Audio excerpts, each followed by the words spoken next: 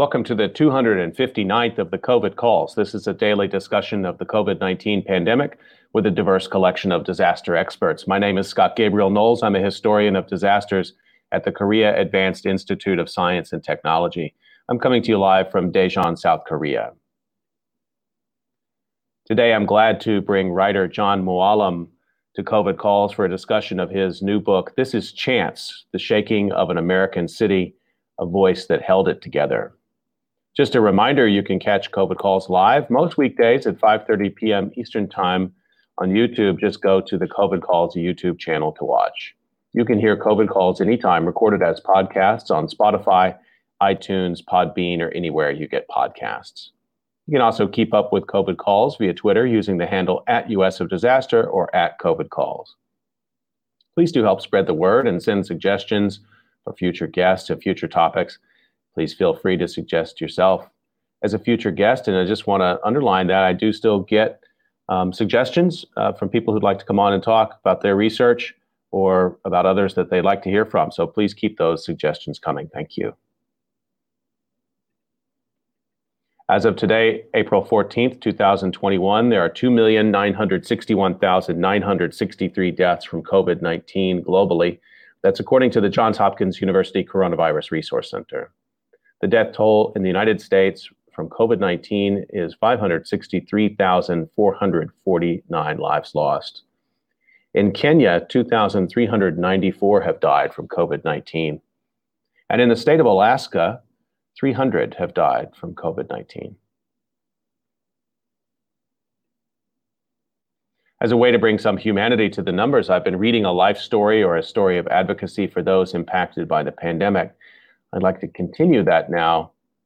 The headline is Obituary Robin Njogu. Obituary Robin Njogu, Kenyan radio legend, gentle giant, and friend gone too soon. This is by Isaac Swila, written for Citizen Digital and appeared March 17th, 2021. Human life is precious, and it hurts most when those taken away from us are people we cherish.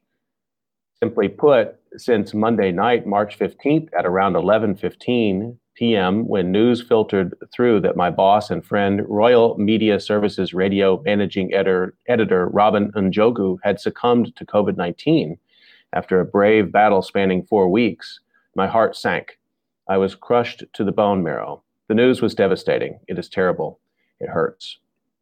I sat alone at the dining table late into the night, trying to come to terms with the degree of my loss, the loss to Njogu's family, and the loss my employer, RMS, had suffered in Njogu's demise.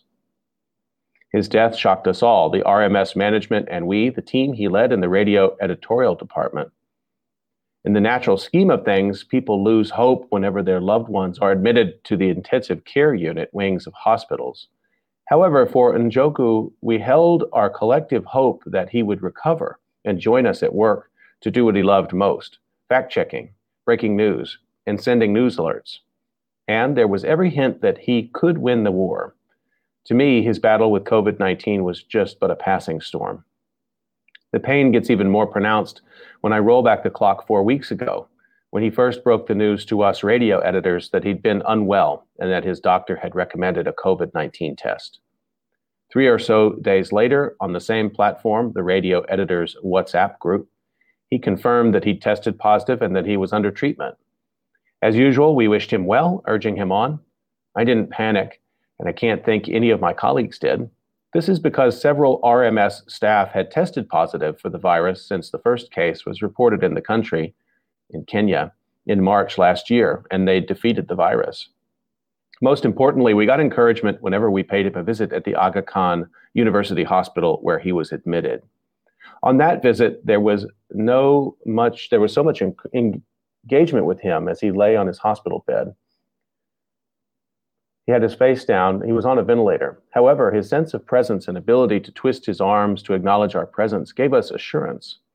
His spouse, now widow Carol, was particularly upbeat, telling us he was getting better each day. In fact, Carol said Njogu would be in better mood whenever his colleagues from work paid him a visit.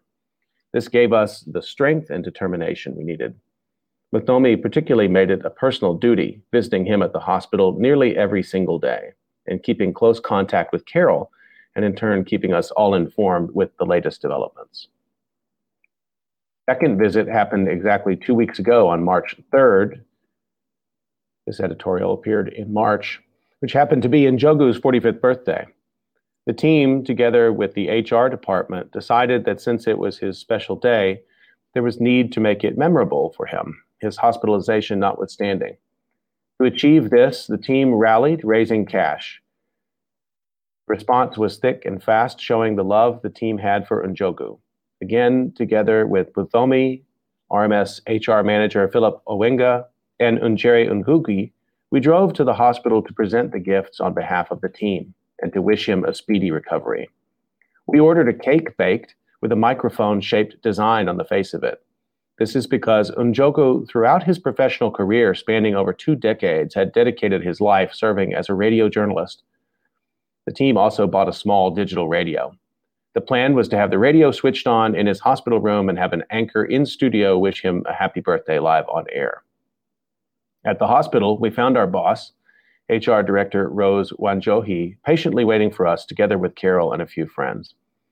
Carol, his spouse, had become so much acquainted with the hospital staff thanks to the long period Njogu had been indisposed.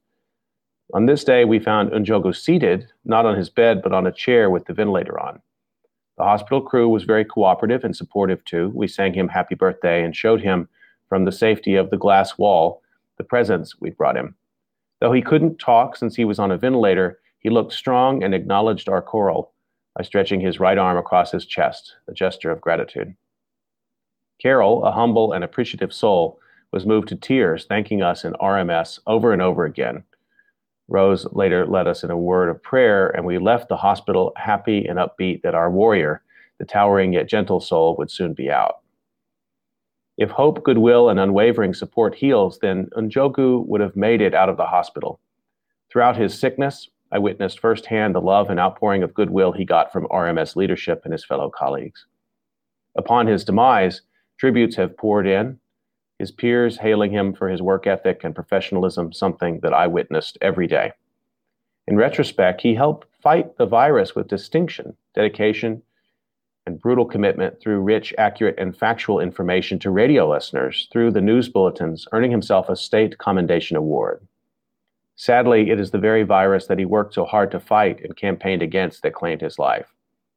In penning this piece late into the night, when every member of my household has retired to bed, I mourn a man who was not just my boss, but a friend. In venting this out through the pen, I hope to eliminate the pain, anguish, and boiling anger, and to find solace and strength to face the future. To the good Lord, I say thank you for the opportunity of having known and worked with a gentle soul. Fare thee well, brother. The piece was titled Robin Njogu, Kenyan Radio Legend, Gentle Giant and Friend Gone Too Soon, by Isaac Swilla, written for Citizen Digital, appeared March 17th, 2021.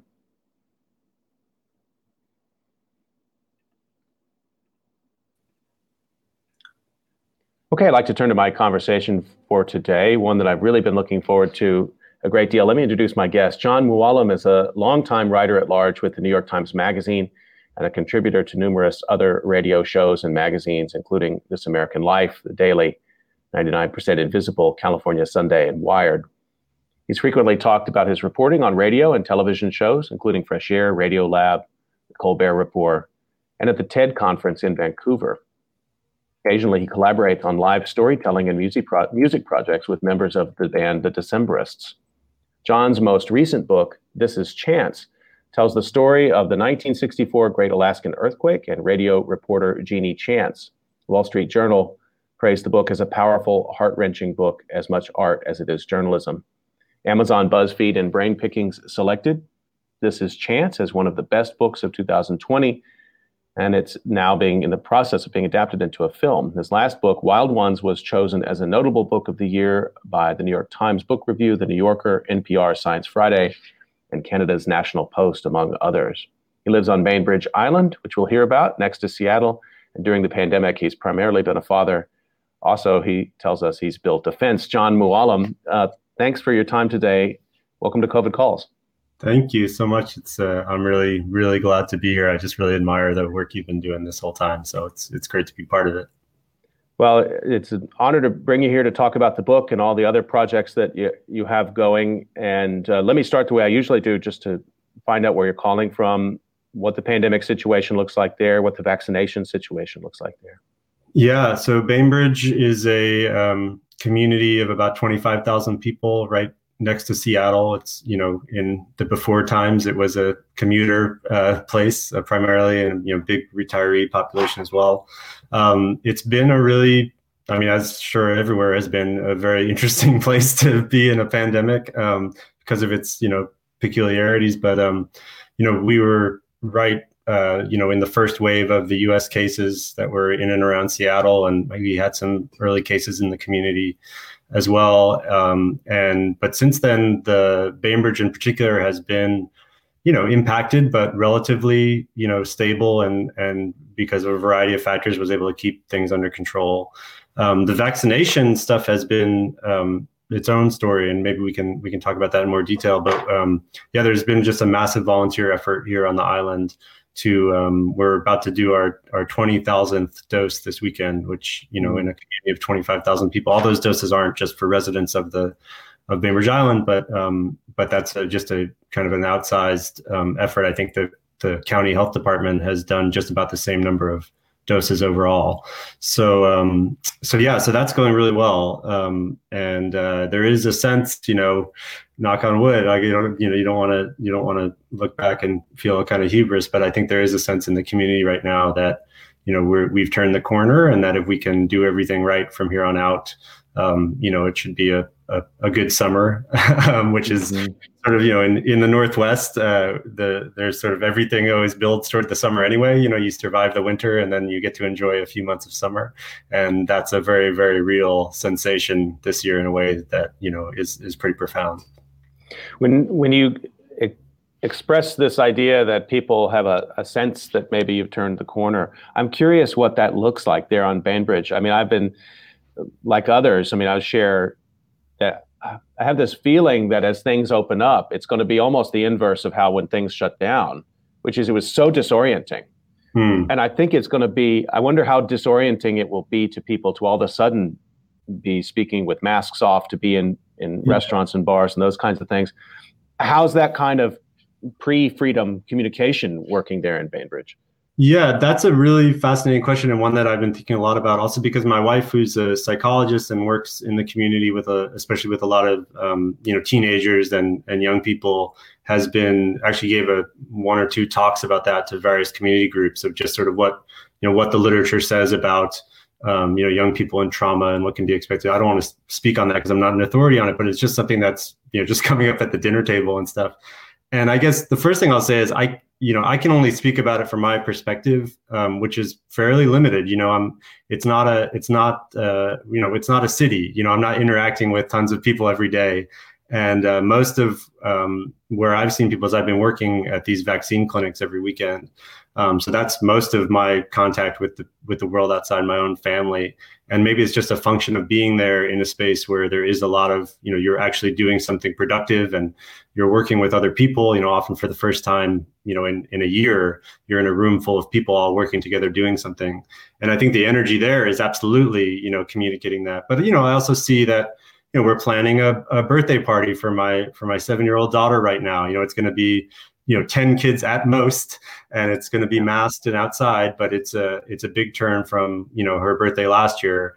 I know people are, talking about, taking trips now. And so I don't know, I think in a community like this where it is easy to keep distance from each other, and there's been a lot of sitting in people's yards and people have the space to accommodate that sort of interaction. I don't think it wasn't sort of turned off like a spigot in the way that it might have been in a place like New York. So I'm personally hopeful that it won't be as jarring to suddenly, turn it all back on, because the truth is that the on of social life in a community like this is not so overwhelming to begin with. Mm-hmm. But I could be wrong, and we'll see. I feel a little rusty in terms of being a social person in the world. So. We'll all have to get our small talk skills back with living people right next to us. It's interesting you talk about and I do want to talk more about the vaccination here in a few minutes. I talked with Lucianne Walkowicz, astronomer at the Adler Planetarium a few weeks back, and she had a similar experience. She talked about getting her first vaccination and the sort of pep and excitement that the staff brought to it. And even though people had trepidation in that moment, she felt like some kind of a tell that things were different now. And it seems to resonate a bit with what you're saying.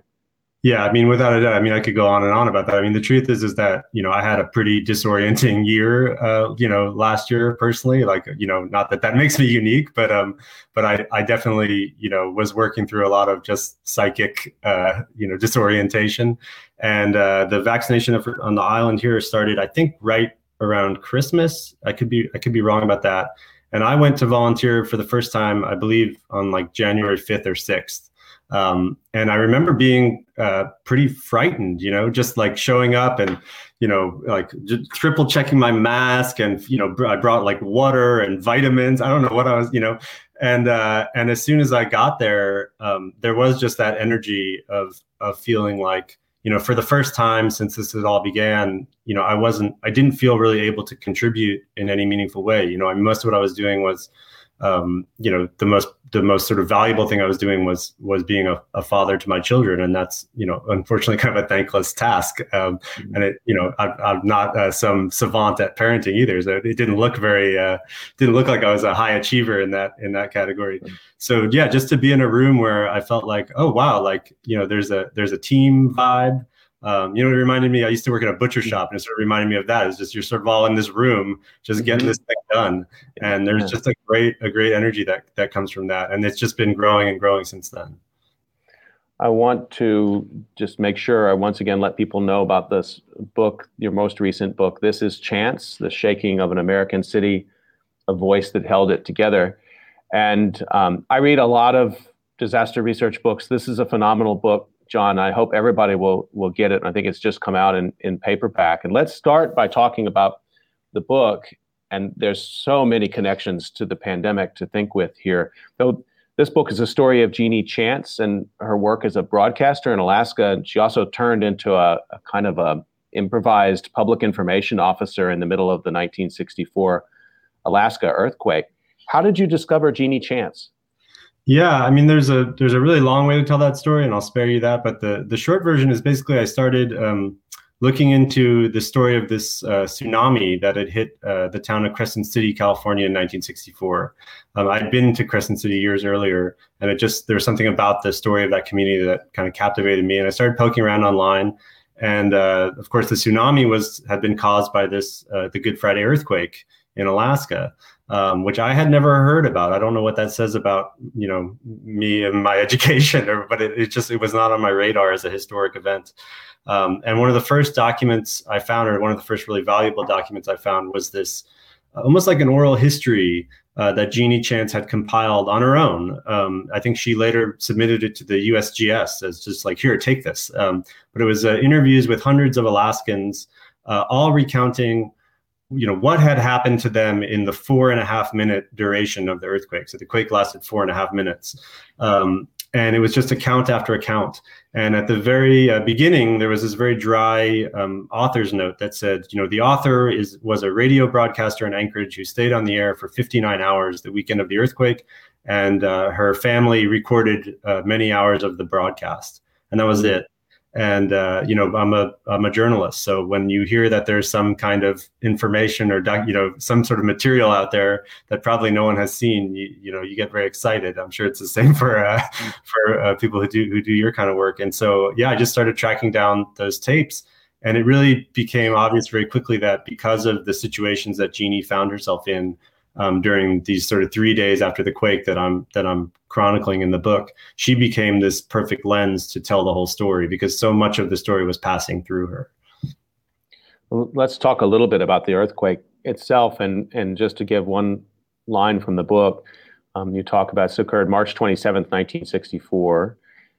You said the earthquake overwhelmed people the way the strongest emotions do. It was pure sensation coming on faster than the intellect's ability to register it. The section there where you talk about the experience of the earthquake, her own experience and others, is really arresting. It's terrifying, actually, I found. And I wonder, how you compiled those different. Jeannie gave you some breadcrumbs to follow, but you compiled other stories as well as people were trying to make sense of what was happening. Yeah, I mean, that was the one thing I found, was that, of course, everyone who, both who has had, given any interviews or there was any documentation about it at the time, but also when I found survivors now, the thing that everyone remembered was how they spent those 4.5 minutes, right?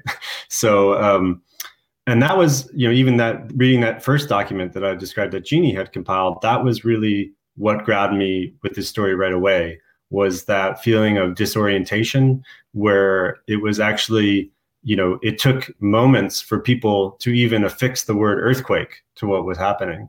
And I've never been in a large earthquake like that at all, like nothing even remotely as powerful. But I have been in, a handful of like very small earthquakes when I lived in the Bay Area.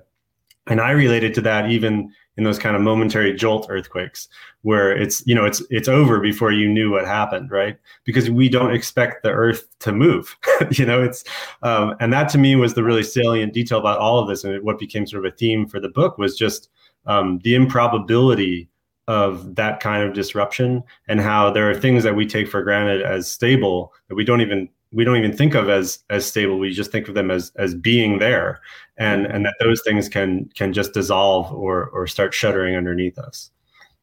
One of the things I really like about the book is that you weave social science concepts in seemingly, I know there was effort, it feels effortless, like a term like normalcy bias in this concept. So how does a concept like that play into what you're writing about? Yeah, I mean, I was, my experience writing, journalism and history like this is always that it's amazing when you are trying to describe something and then you realize that, someone has spent their career, perfecting a rubric for kind of encapsulating these phenomenon. And that was exactly the case, where I couldn't figure out, what I was reading, but I sort of detected that there was this pattern where people were almost like excusing the earthquake, is trying to brush it aside. And Jeannie's experience was a perfect example where, she was looking at a building collapse, and she thought, okay, well, I guess that building's collapsing. That's the big news story today, and it didn't occur to her, well, if that one's collapsing, certainly others are too.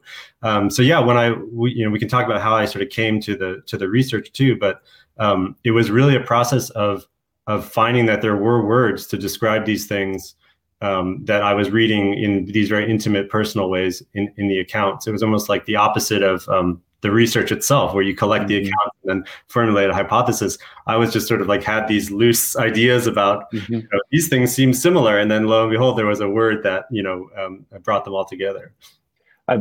For maybe what's the 100th time, I reread John Hersey's classic book Hiroshima recently with students, and one of the things, I'm always finding new things in that book, and one of the things he talks about is that survivors in Hiroshima didn't have a frame of reference for what had happened to them.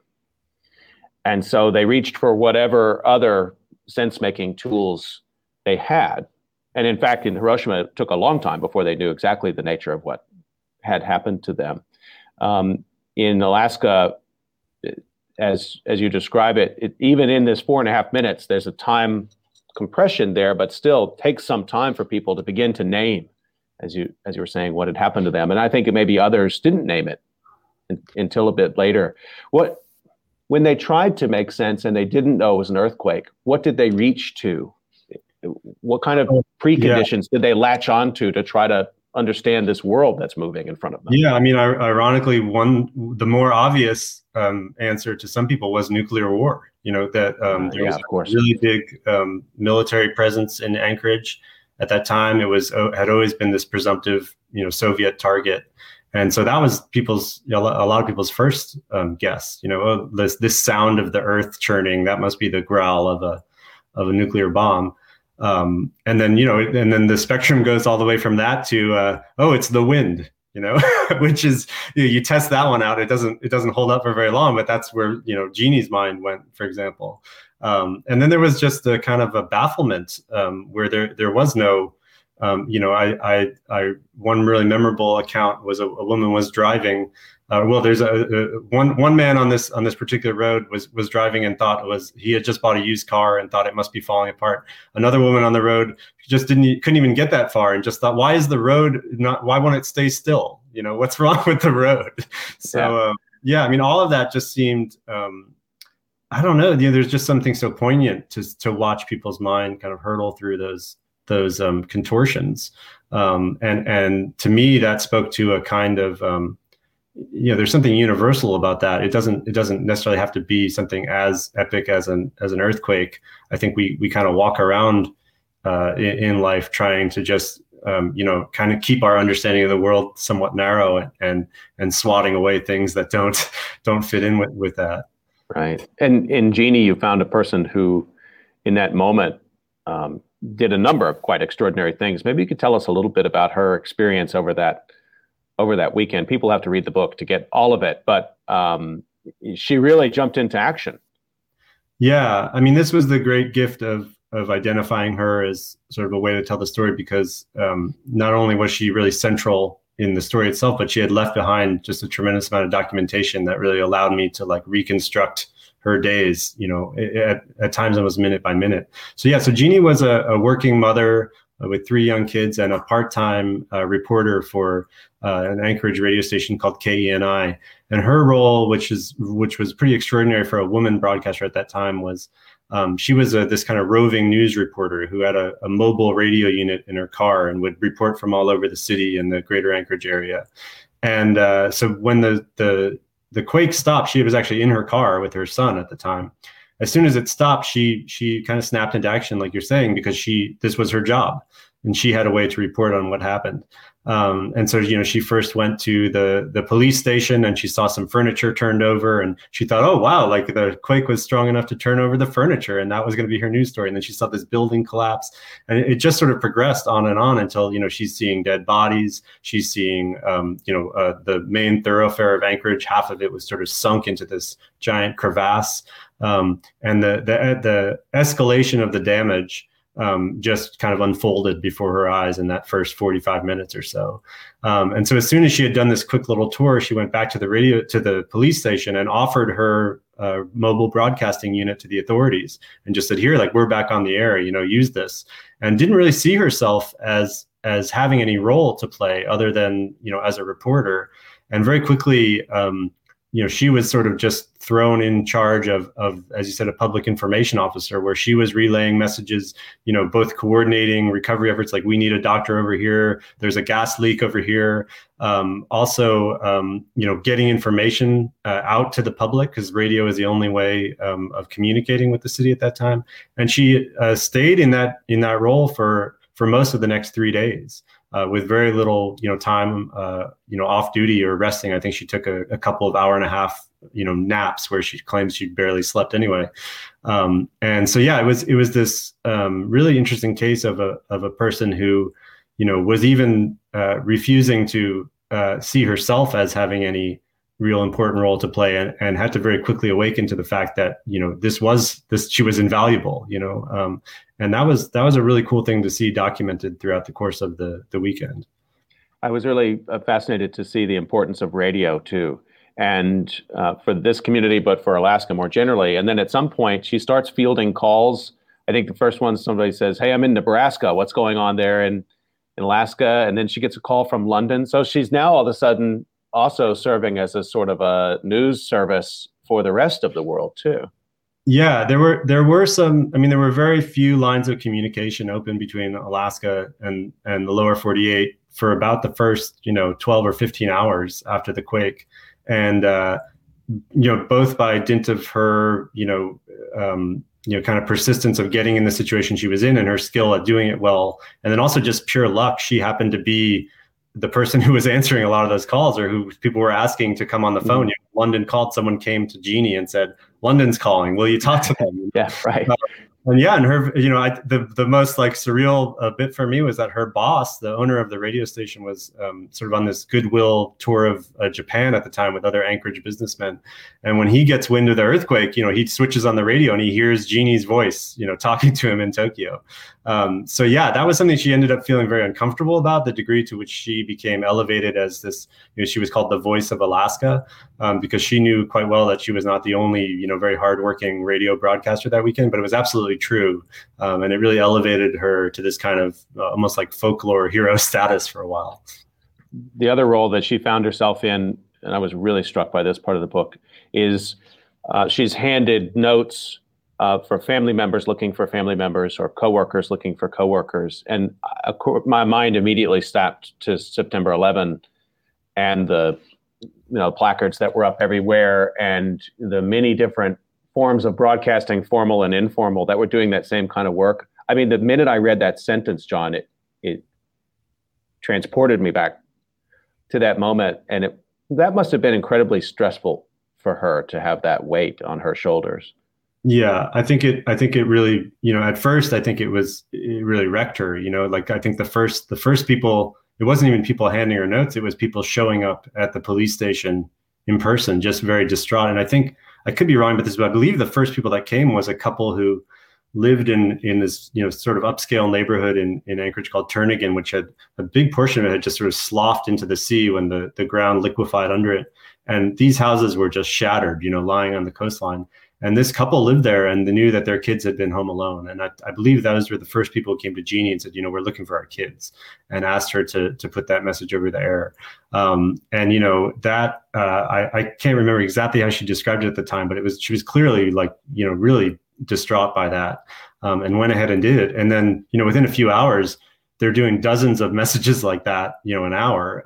They're literally saying, okay, Jeannie, what do you got? And she's got 12 to 15 new messages to do. So I think in some ways it became, normalized in a way that it was hard to sort of think about each one of those people, being a story, being a family that was separated. And then on the other hand, you had people who were fine, who were trying to get messages to people, saying, if my wife is listening, I'm okay, and so it was this sort of yin and yang of dislocation. And then we get the narrative of the earthquake, and then pretty soon, and this is where the book, this isn't too much of a spoiler, I don't think, the sociologists arrive. Yeah. That's an unexpected plot twist for a lot of people, not for us disaster researchers who know the story. We're reading it thinking, when is Corantelli going to get there? When is Corantelli going to get there? And lo and behold, he arrives, and you spend a lot of time with them in the book. So for those who are not familiar with the story, what does it matter that a bunch of sociologists from Ohio showed up in Anchorage after this earthquake? Yeah, well, I mean, first of all, I will preach to the choir here while I've got the choir watching. But yeah, if they're listening. A big part of me that thought, if I could do it over again, I'd be a critical disaster studies PhD, and I found this whole field just completely fascinating. I mean, I knew a little bit of it before I had started the book project. I'd read Rebecca Solnit's book, Paradise Built in Hell. And then I think when I started on this book, I think it was actually in the citation in that book that led me to your book too, to just kind of get a sense of the history of the field. And I just found it, like the idea of trying to study essentially chaos in a methodical way, just something about my personality type really found that, like that's a cool sweet spot to be operating in. So yeah, but the truth is I did not understand until, I sold the book with a proposal. And at that time I knew about the Disaster Research Center. I knew that they had this archive of interviews from Alaska. I had actually been through Delaware, just in an afternoon and just kind of scouted it out and seen a couple of those transcripts. But I didn't expect that the researchers themselves were going to be characters in the book, or that, I would be telling the story of their work. I just saw it as a trove of material, right? And then when I got, spent some more time there at the Disaster Research Center, and I was reading these transcripts, and they were just really vivid. I realized I wasn't just reading people's accounts. I was reading transcripts of conversations, and that the people asking the questions had their own perspective on what was happening, their own, expectations and assumptions. So I'm sure I don't need to, go into the overview of it too much, but yeah, this team of sociologists had arrived in Anchorage on Saturday night, so just a little over 24 hours after the quake, and it was kind of I don't mean this in a derogatory way, but it was like almost adorable the way they just began rolling tape and just asking the most, kind of, like the specificity of, okay, tell me what happened at 5:37 p.m., and these Alaskans who are, still in the throes of a kind of disruption are just, can't answer these questions about who told them to broadcast this, or who told them to help dig people out of the rubble. They were just sort of saying, like, I don't know, what are you going to do? You go dig people out of the rubble. And that whole dynamic was what leapt out to me when I was reading these transcripts, between the sort of way that, this work kind of led you right. I was thrilled. I was like, oh my God, these are the people I read about in Rebecca's book, and they just walked right into my book. This is fantastic. Right. So yeah, it was such a great surprise and such a delight to get to, tell that story in the latter half of the book too. So you mentioned the Cold War as a frame that people had when they were trying to make sense of the earthquake. And of course, that's the same frame that the Disaster Research Center is operating in. That's how they had the money to jump on a plane and get to Alaska within 24 hours. The federal funders were interested in knowing what would happen to communities in nuclear war, and because they couldn't study that directly, they were studying things like earthquakes. And that case became a real foundational one in social science research about disasters. Maybe you could say a little bit about, as you're reading them interact in that community, the kind of social science questions they were asking and what they were finding in that moment. Yeah, I think that's why I felt such an affinity for the field. I don't think I explained that too well just before, but I think that was it, is that they were asking exactly the kinds of questions that I was asking of these documents, but they had a much better vocabulary and framework with which to ask them. So yeah, like you said, these were really supposed to be proxies for studying the aftermath of a nuclear war. And, the expectation, although there had been some work by Charles Fritz before, I don't think it wasn't really very widely known even within the field. And so there was still this conventional wisdom that, you were going to be dealing with looting and violence and disorder and mayhem and antisocial behavior. And it really quickly became apparent when you read the very first interviews they're doing, that they were not finding that, and they knew it, right away. So yeah, what they were finding was this, kind of collaborative altruism and this ability of individual people to just step up and solve whatever problem they saw in front of them, or at least attempt to solve it in very constructive and industrious ways. And that there were many people like Jeannie, who did not see themselves as having any kind of heroic role to play, but who ended up doing, really phenomenal work. And it's sort of interesting because as a journalist, I think, a lot of the kind of playbook that I would follow in a magazine story would be to tell a kind of intimate story about individual people, and then kind of step back and say, how is this indicative of something more universal? And often that's when you go to academics, you go to the literature and you try to contextualize the specifics that you've seen in something more universal. And here was amazing because the people who do that were actually on the ground, in the story, doing it in real time. So yeah, it was very cool to have I felt to have a book where you are reading this very, narrowly focused, kind of action-driven story, and then you get to kind of understand it all slowly in the end, and what it all means.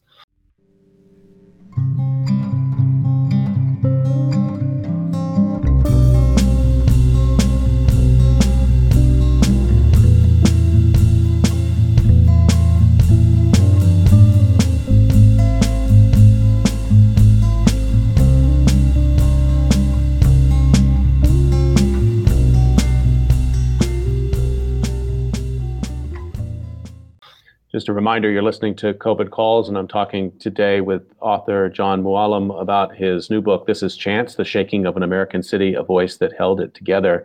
So with all of that in front of us, then, as the pandemic is breaking out, and you're one of many writers I've talked to in COVID Calls who who have had books and other projects sort of either in the works or out or promoting while the pandemic is breaking out.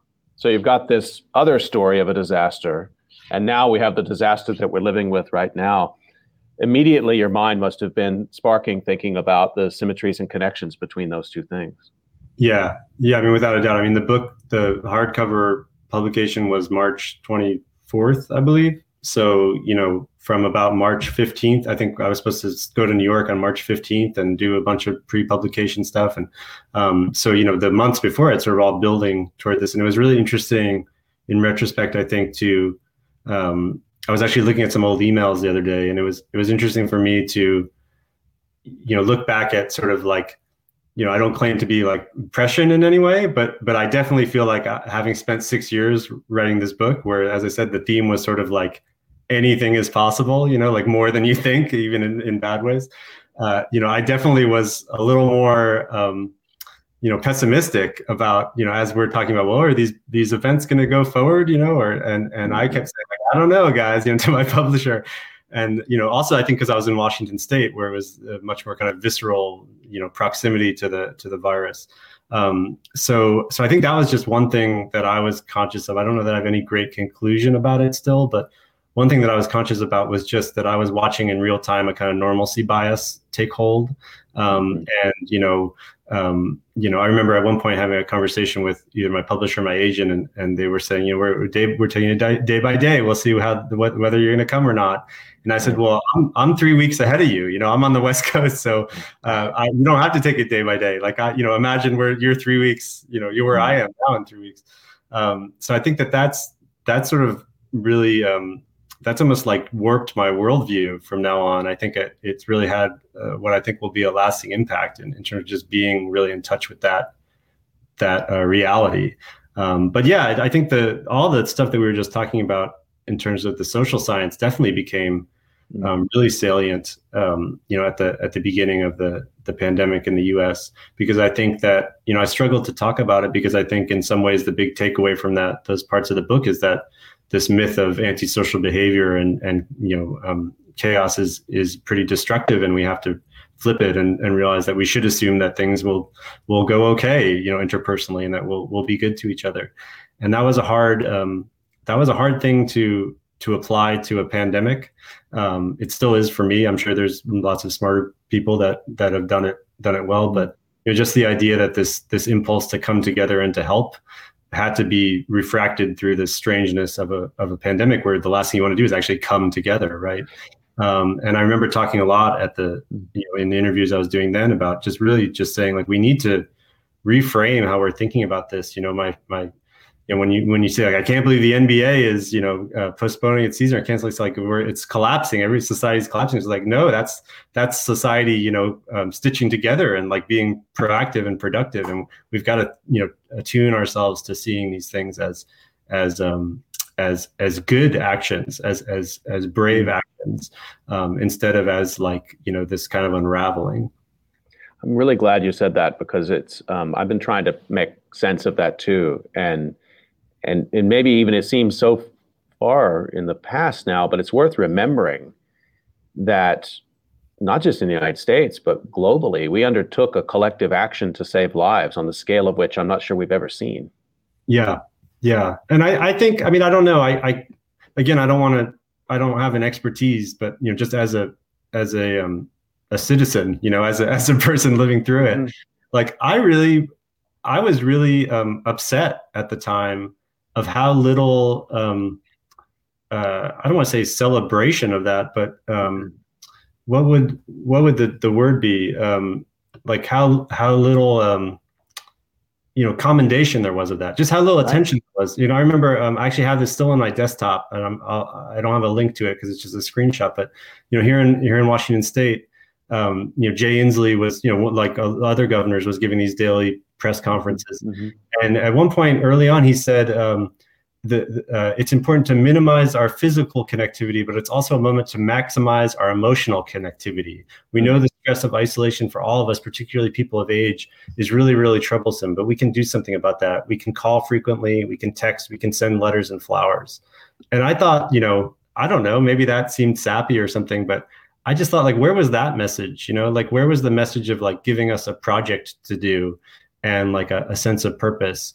And I saw that, here and there, but there was a lot of it. I mean, I don't want to natter on, but like even just like I can think of two friends of mine who started doing these like daily Zoom things for kids. One is a children's author, Mac Barnett, and he had like a daily story time. And the other, Wendy McNaughton, who's an artist, did these drawing classes every day just to like keep kids busy, when their parents couldn't pay attention to them. And there were so many little things like that, but I just really felt like we were missing some kind of, they were so dispersed that it was hard to feel like it was happening. We needed someone to just say it really clearly out loud. And I just feel like that is one of the greatest failures of like in my lifetime, really, in terms of like a squandered opportunity that I've seen. And it's just really hard for me to stomach like how different things might have gone if that had happened. It's interesting too, and a parallel with your story of the 1964 earthquake, that Jeannie Chance and others sort of looking around, maybe they were expecting kind of a command and control to snap in, that the military and the National Guard do show up. I mean, it's not like they're absent, but that there was this sort of master plan that people were going to pull out of the cabinet and like, oh, here's the master plan. If we follow them, didn't work that way. And certainly with this pandemic, the response in the United States and some other countries, it has been similar improvisation, but almost at a terrifying level. I wonder what you think about the symmetry in those two cases. Yeah, I mean, I think there's a part in the book where I'm describing, which I thought really, it took me a while to really catch on because, I'm living 50 some odd years later, but like to really try to think about the means of communication in 1964 and how you got news, and that you didn't expect to have instantaneous news the way you do now, but you actually still did expect to have by the standards of 1964, there was an expectation that if something happens, you're going to find out about it relatively quickly.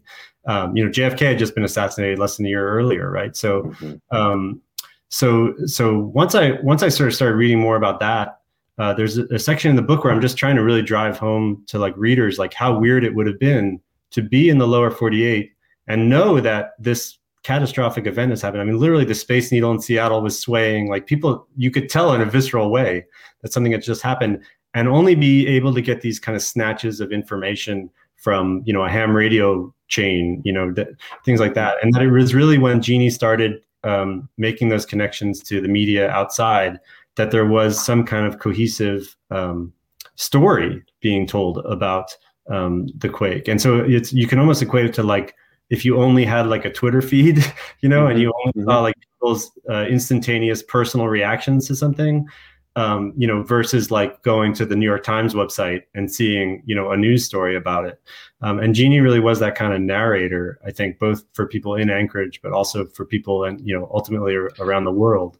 So, yeah, I think that was something that I think was really missing was, you did have these governors, for better or worse, I guess, in some cases of putting on these like afternoon, shows or whatever. But sure. Yeah. But I don't know. I guess it was, it's really a function, I guess, of the federal government's failure. But it just none of it really seemed to stick. There was no one telling us like the goal and like how to get there and I hope this doesn't sound crass, but like how to have a little fun with it. I mean, I think that like there was so many inventive things going on and.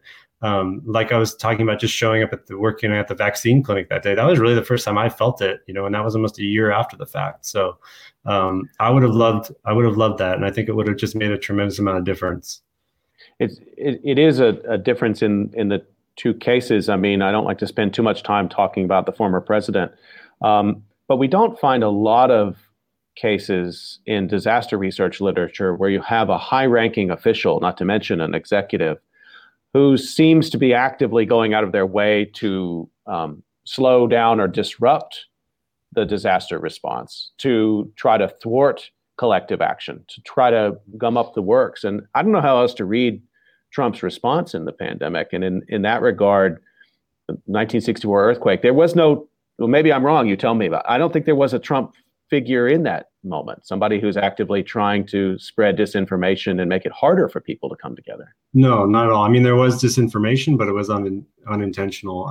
I think that was really the upshot of the story. And I think that's how it stands out to my understanding in the literature, was that it was this really clear clear anecdote of this kind of cohesion, where everyone really did bring their best intentions. It's not to say that there weren't divisions in the community, and it's the races and all the other things still existed, but that in this very immediate period of especially of these 3 days that I'm covering in the book, it really was bordering on a kind of maybe idyllic is too strong a word, but it was it was pretty close to how well it could have gone, I think. And yeah, I don't know. I think that, in a sense, it's like we were reacting to, two disasters. We were reacting to like a pandemic, and then also like a disaster of leadership, right? That it took like even more counterforce from ordinary people to just like, stand against this like tsunami, I guess, to extend the metaphor in like an over elaborate way. But like there's the earthquake is the pandemic, and then there's these tsunamis of, that kind of ripple out from it. And, we were just all sitting there with our, 3D printed face shields and hand sewn masks, just like standing against this tide, trying to hold it back. And it's just like, man, like just as a parent, like I still don't know how to explain that to my kids, what happened, just just why couldn't it have gone better, and like, what do you take away from something like that? I'll be thinking about that probably for the rest of my life. So since reading this book, I've been racking my brain over this question: who's the Genie Chance of the pandemic era? The person, and maybe there's not just one, but the person who has the right skills for the moment, but doesn't necessarily have the job title, and then steps in and performs extraordinary service. Yeah, I mean, I think the truth is like, Genie Chance was the Genie Chance of that earthquake, only for about 100,000 people, or, a couple 100,000 people in Alaska. And so, I don't know that there's going to be one. I mean, you have your own constituent, you're not a a daily radio host, right? And you've done a service to your own constituency, and, Jay Inslee was doing it, to his state, and up and down the ladder. I think there were probably a lot of those people. And I don't know, maybe that is the best that you can expect. I mean, I don't know. I don't have the breadth of knowledge you do, but I don't know if there's been I mean, in my lifetime, I didn't really see like, George Bush or Rudy Giuliani being that after 9/11, really, or after Katrina or something like that. And those were somewhat localized disasters too. So I don't know, maybe something this large, there can't just be one Genie Chance. To me, that's a great takeaway from your book. And even the way you just describe it is, I think we should be looking for those Genie Chance characters in this time. And we need to go back to something you said, I think, powerfully earlier, and really shine light on them, and really get away from the idea that it was Trump's pandemic or Joe Biden's pandemic, but be looking at much more local levels to see who was actually doing the work, and maybe in unexpected ways. I not to lose the thread on Genie, and I have a couple other questions for you. Hopefully you have time. What happens to her after? Because, as you said a moment ago, the normal rules of society seem to be suspended, but that's a short suspension. And then the broader structures of the world she lives in, they snap back in pretty strong after the earthquake is over, don't they? Yeah, I mean, even the earthquake's on Friday around sundown, and even by Sunday afternoon, you've got a kind of imperious man from the Civil Defense Agency, telling Genie to step away from the mic, and we're going to have press releases now, and everything's going to be official. And so yeah, she gets sort of disempowered pretty quickly. But take a kind of like a bigger wider lens view of it. It was it's 1964. She's a woman, a working mother in a pretty conservative community. And so, even though she's ascended even before the quake to a kind of like improbably, trusted and respected role in the community, she kind of hits a ceiling, and she can't stay at the level she was in the quake. She asked for a raise after the quake, and she's turned down. And so she quits and kind of strikes out on her own. I go into a lot of this in the book, but sort of where she ends up is in the state legislature eventually, and which is really a function of her notoriety from the quake. Her campaign poster. Hang on, I actually have it right here. It's fallen behind my desk, but yeah, this is her first campaign poster. And sorry, you can see like it's amazing. A picture holding a microphone, and sure. that's how she sweeps into the legislature. She doesn't even have to say, like, you remember Jeannie from the earthquake. It's just enough to have that microphone. And she does really great work there, for about a decade, and really passes a lot of really progressive legislation to help, especially marginalized communities in the state. So there is a kind of like sense that, once she proves to herself that she didn't lack for confidence, but I think she was always sort of unsure whether society was ready for her, and she accepted that it might not be. And once she was able to take that kind of stage during the quake, it was very hard for her to just feel like it wasn't accessible to her anymore.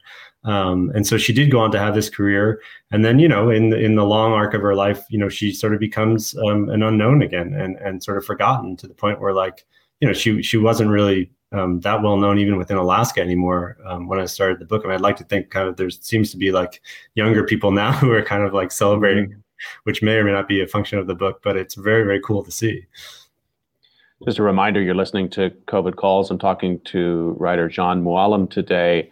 And Jon, I wanted to just touch on one of your earlier books, resurface that, Wild Ones, which appeared in 2013 and was reviewed all over and read and discussed. And you write in that book about sort of the end of wilderness, and you follow the kind of life story of 3 different endangered species in there. There's been a lot of thinking and discussion around what COVID-19 tells us about biodiversity, about life in the Anthropocene, this period of time in which humans are shaping and reshaping the so-called natural environment. And so I wondered if you had revisited that book, some of the themes that were in that book in the midst of all this, particularly earlier when there was so much discussion about Wuhan and biodiversity loss there, humans and animals coming into more direct contact,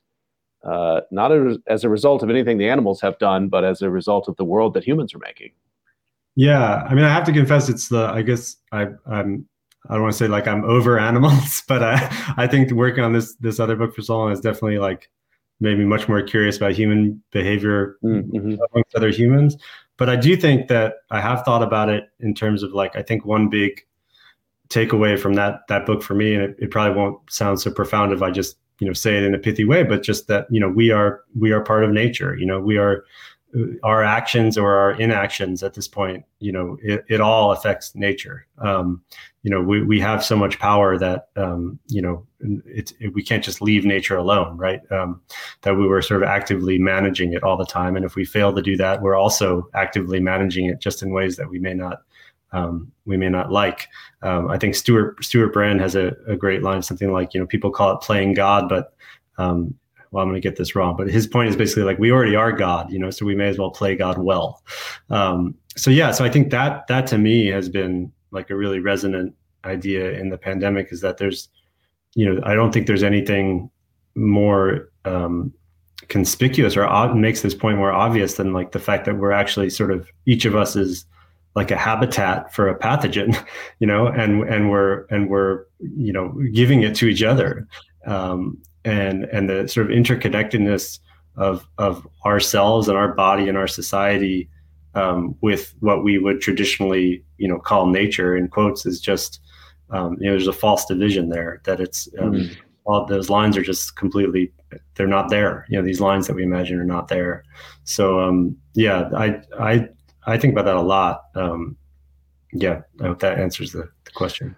No, it does. And I think it's, for me, thank you for addressing it. I mean, it just seems like in this time when we so often want to draw a hard line between human behavior and natural behavior, between human habitat and natural habitat, we're seeing those lines blurred. And I think also there've been a couple of, bats and pangolins have kind of emerged, but also other species. Early in the pandemic, people are out walking around in their environment, maybe time to get into nature in ways they hadn't before. And I didn't realize I lived so close to foxes, or I didn't realize I lived so close. All these stories from March and April and May, in which people are rediscovering nature, and like, well, it's been there the whole time. It's just you're at work all the time, so you don't see it.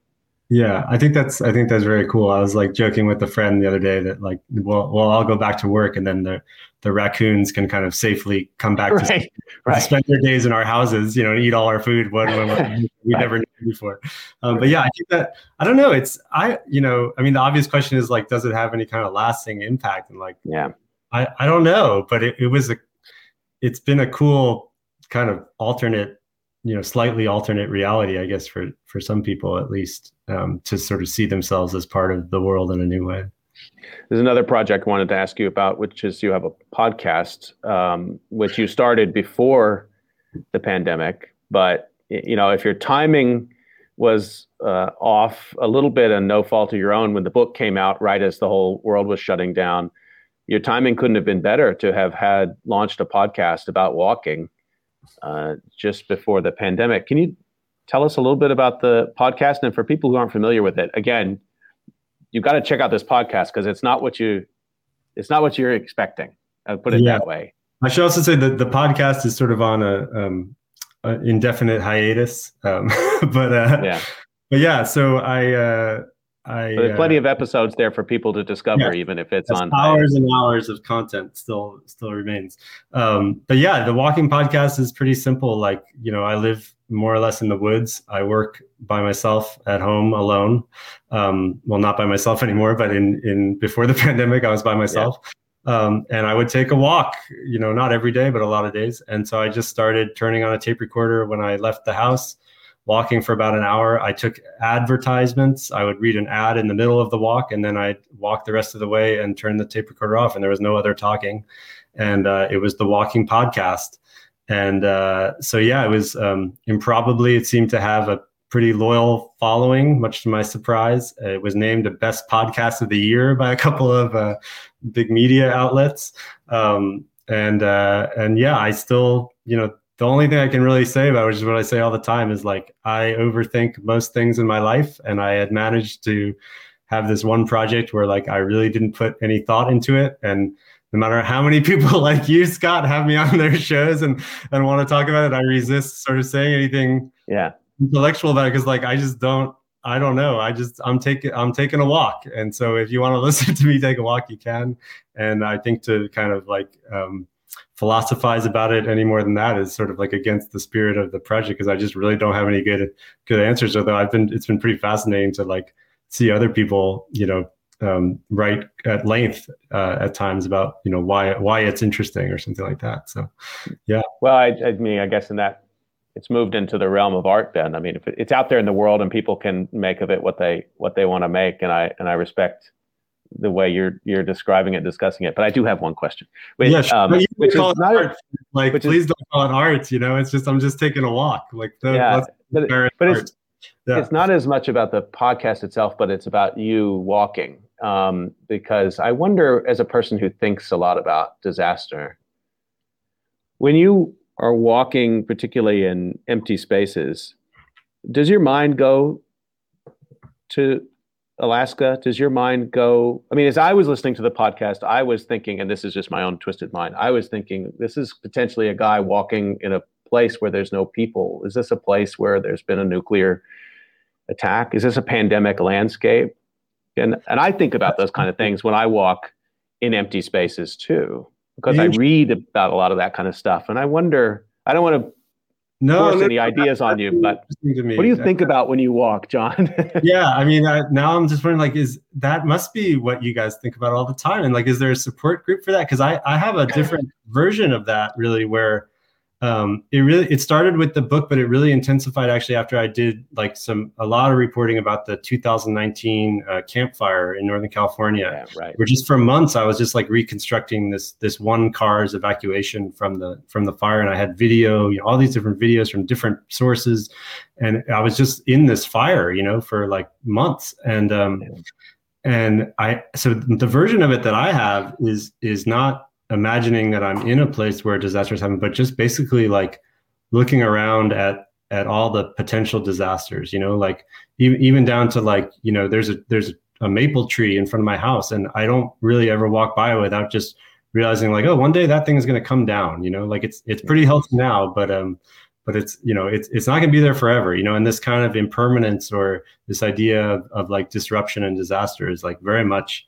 it's like this Google map layer kind of over my consciousness sometimes. So I do relate to that, but yeah, it's interesting because also one place where I walk a lot is used to be kind of this sawmill town, about in the late 19th century, early 20th century, and there's really not much left of it now. The forest has pretty much reclaimed everything. But knowing that there was this kind of this community there also is, I think about that constantly. Yeah, I mean, it's inescapable for me. It's like I'm living in these two times at once. So yeah. So from places that are empty and maybe ruins back to this space where the vaccinations are being given out. I mean, that's kind of interesting. And in one day, you find yourself in both of those different environments there in Bainbridge. And that's what we started with. And maybe we should close out just saying a little bit more about this vaccination effort you've been involved with, and maybe how you, I don't know, in uncanny ways, do you find yourself summoning the 1964 experience a little bit, emergent groups and pro-social behavior and trying to save lives and not waiting for the playbook? Yeah, 100%. I mean, and I would actually definitely encourage you to have someone from I mean, I'm really just a volunteer worker bee, that's, I have no leadership role, and I definitely can't speak about the effort in any official capacity. So, but I can connect you with folks because I think it would be really interesting. And again, I haven't canvassed the US or the world and know whether, how, unique or unusual this even is, but I can't say enough good things about it. So basically what happened was there was about 10 years ago, there was a group called Bainbridge Prepares, which a guy named Scott James started in the community. And his focus was earthquakes, because we live in a seismic area and we live on an island, and there's this general understanding, which I don't know where it came from, but it seems very true, that if there's going to be this big quake, we're going to be on our own for several weeks. There's not going to be a lot of first responders. There's not going to be a lot of support. And he had the foresight to just start a group that was going to start organizing people neighborhood by neighborhood, and wrote a book about the whole process called Prepared Neighborhoods.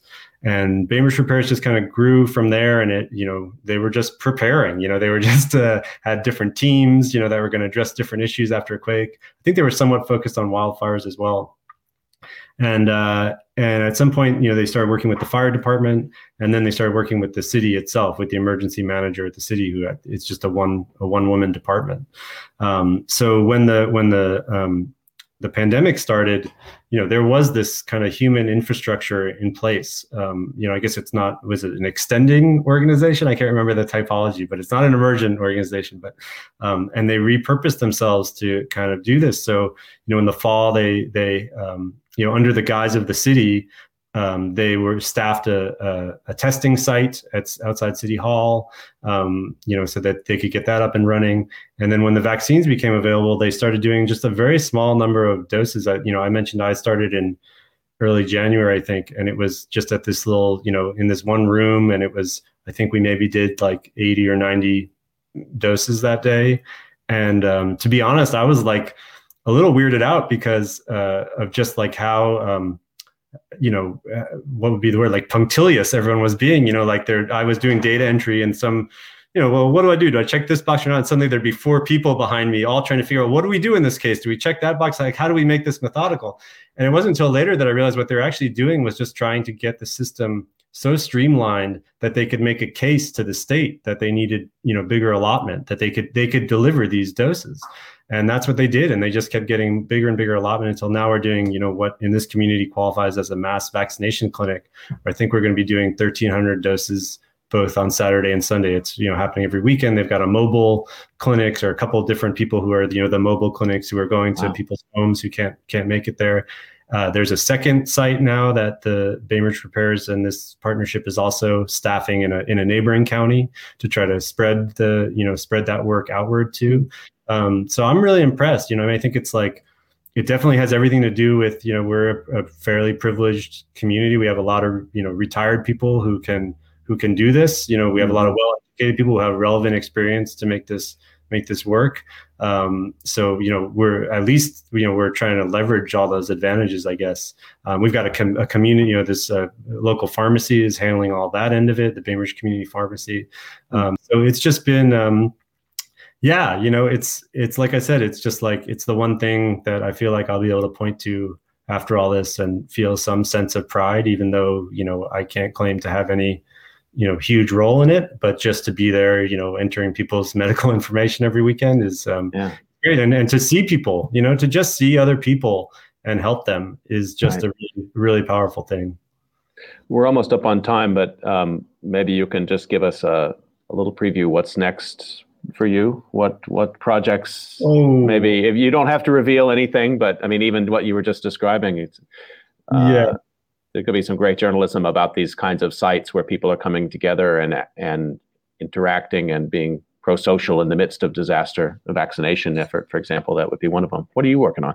Yeah, I mean, the truth is, like, I've not been working on much. I'm part of a dual income household. Is that what the term? Like, both my wife and I work, and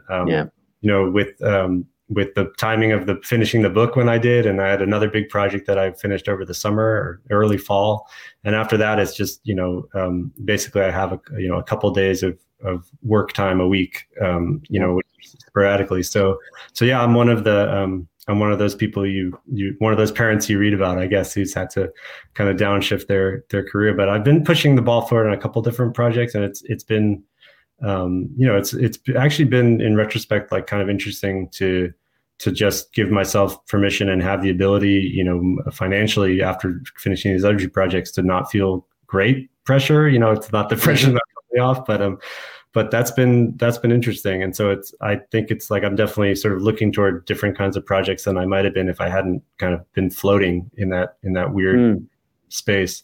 So we'll see. I don't know. I am now very eager. At first I was really enjoying and taking great pride, and I'm stepping up as a family guy, and it was every second with my kids was I'm be so happy I spent this time with them. And at this point, there's this atrophied part of myself that is clawing to get back out.